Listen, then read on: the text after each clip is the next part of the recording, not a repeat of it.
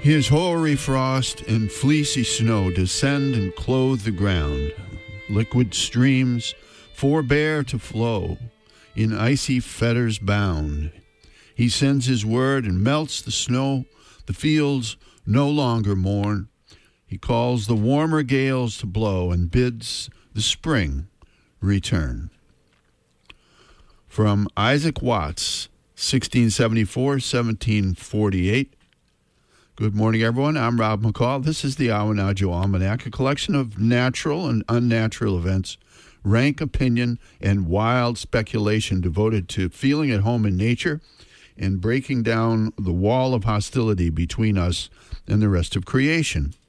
And this is the Almanac for January 17th to 24th, 2014, the last quarter of the Wolf Moon, natural and unnatural events for this quarter moon. Maybe you'll remember a quote from Kurt Vonnegut about the stunning and all-pervasive power of water that goes something like this. Water invented life so that it could walk around. Water is the defining element of our planet, and the past few weeks have given us an expansive new view of the powers and manifestations of water. Water in so many forms: ice crystals and snow crystals, ice sheets and icebergs and ice flows, sleet, raindrops, water vapor, clouds, mist, fog, frozen fog, sea smoke. Nearly every form water can take, we have seen. And of course, we have seen water walking around. Even when we look in the mirror, we're seeing water because we are, after all, 2/3 water, salt water. The insides of our eyes are filled with water. Our skulls are filled with water in which our brains marinate. We are water looking at water.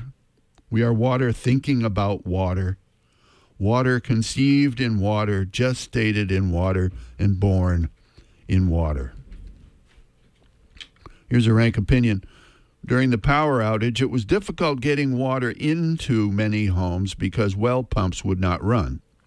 And then when the thaw came, it was difficult to keep water out of many homes because it backed up behind ice dams and ran up under the shingles and down through the roof inside the walls. Water will find a way.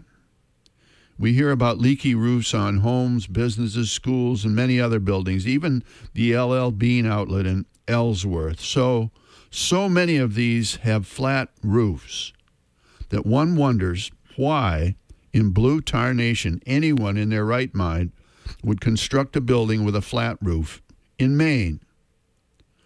The old-timers knew that all the vagaries of a Maine winter called for a steeply pitched roof to shed it all. If you are ever on a building committee for a new school or church or any other building to be constructed anywhere in the state of Maine, do not let any doe-eyed California architect or slick out-of-state contractor sell you a flat roof.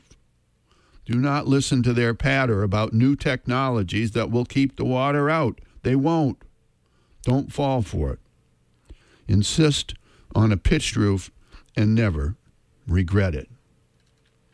Here's the mountain report. Water is still rushing down the pitched mountain slopes at this writing, although it may be bound in icy fetters again when the cold returns. Mist hangs like a veil over the mountain, hiding her summit from those below in a cloud of water. Here's a saltwater report.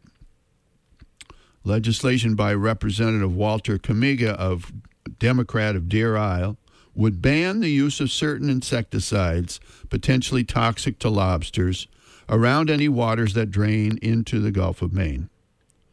The two targets are methoprene and resmethrin, used for mosquito control. These have decimated the Connecticut and Long Island lobster fisheries.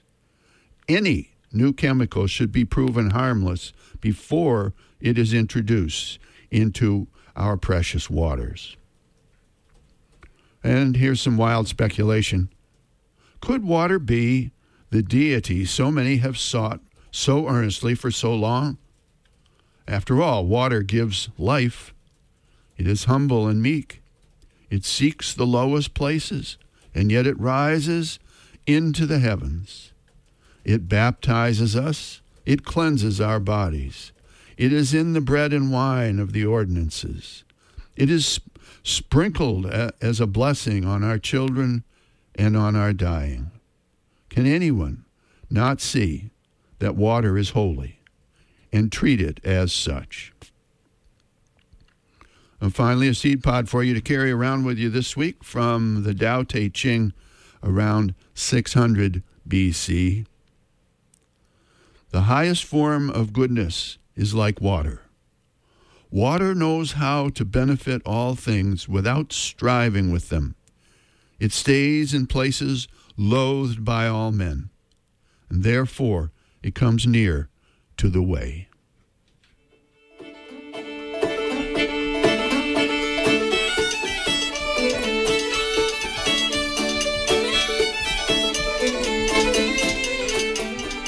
Well, that's the almanac for this quarter moon, but don't take it from me. Go out and see for yourself.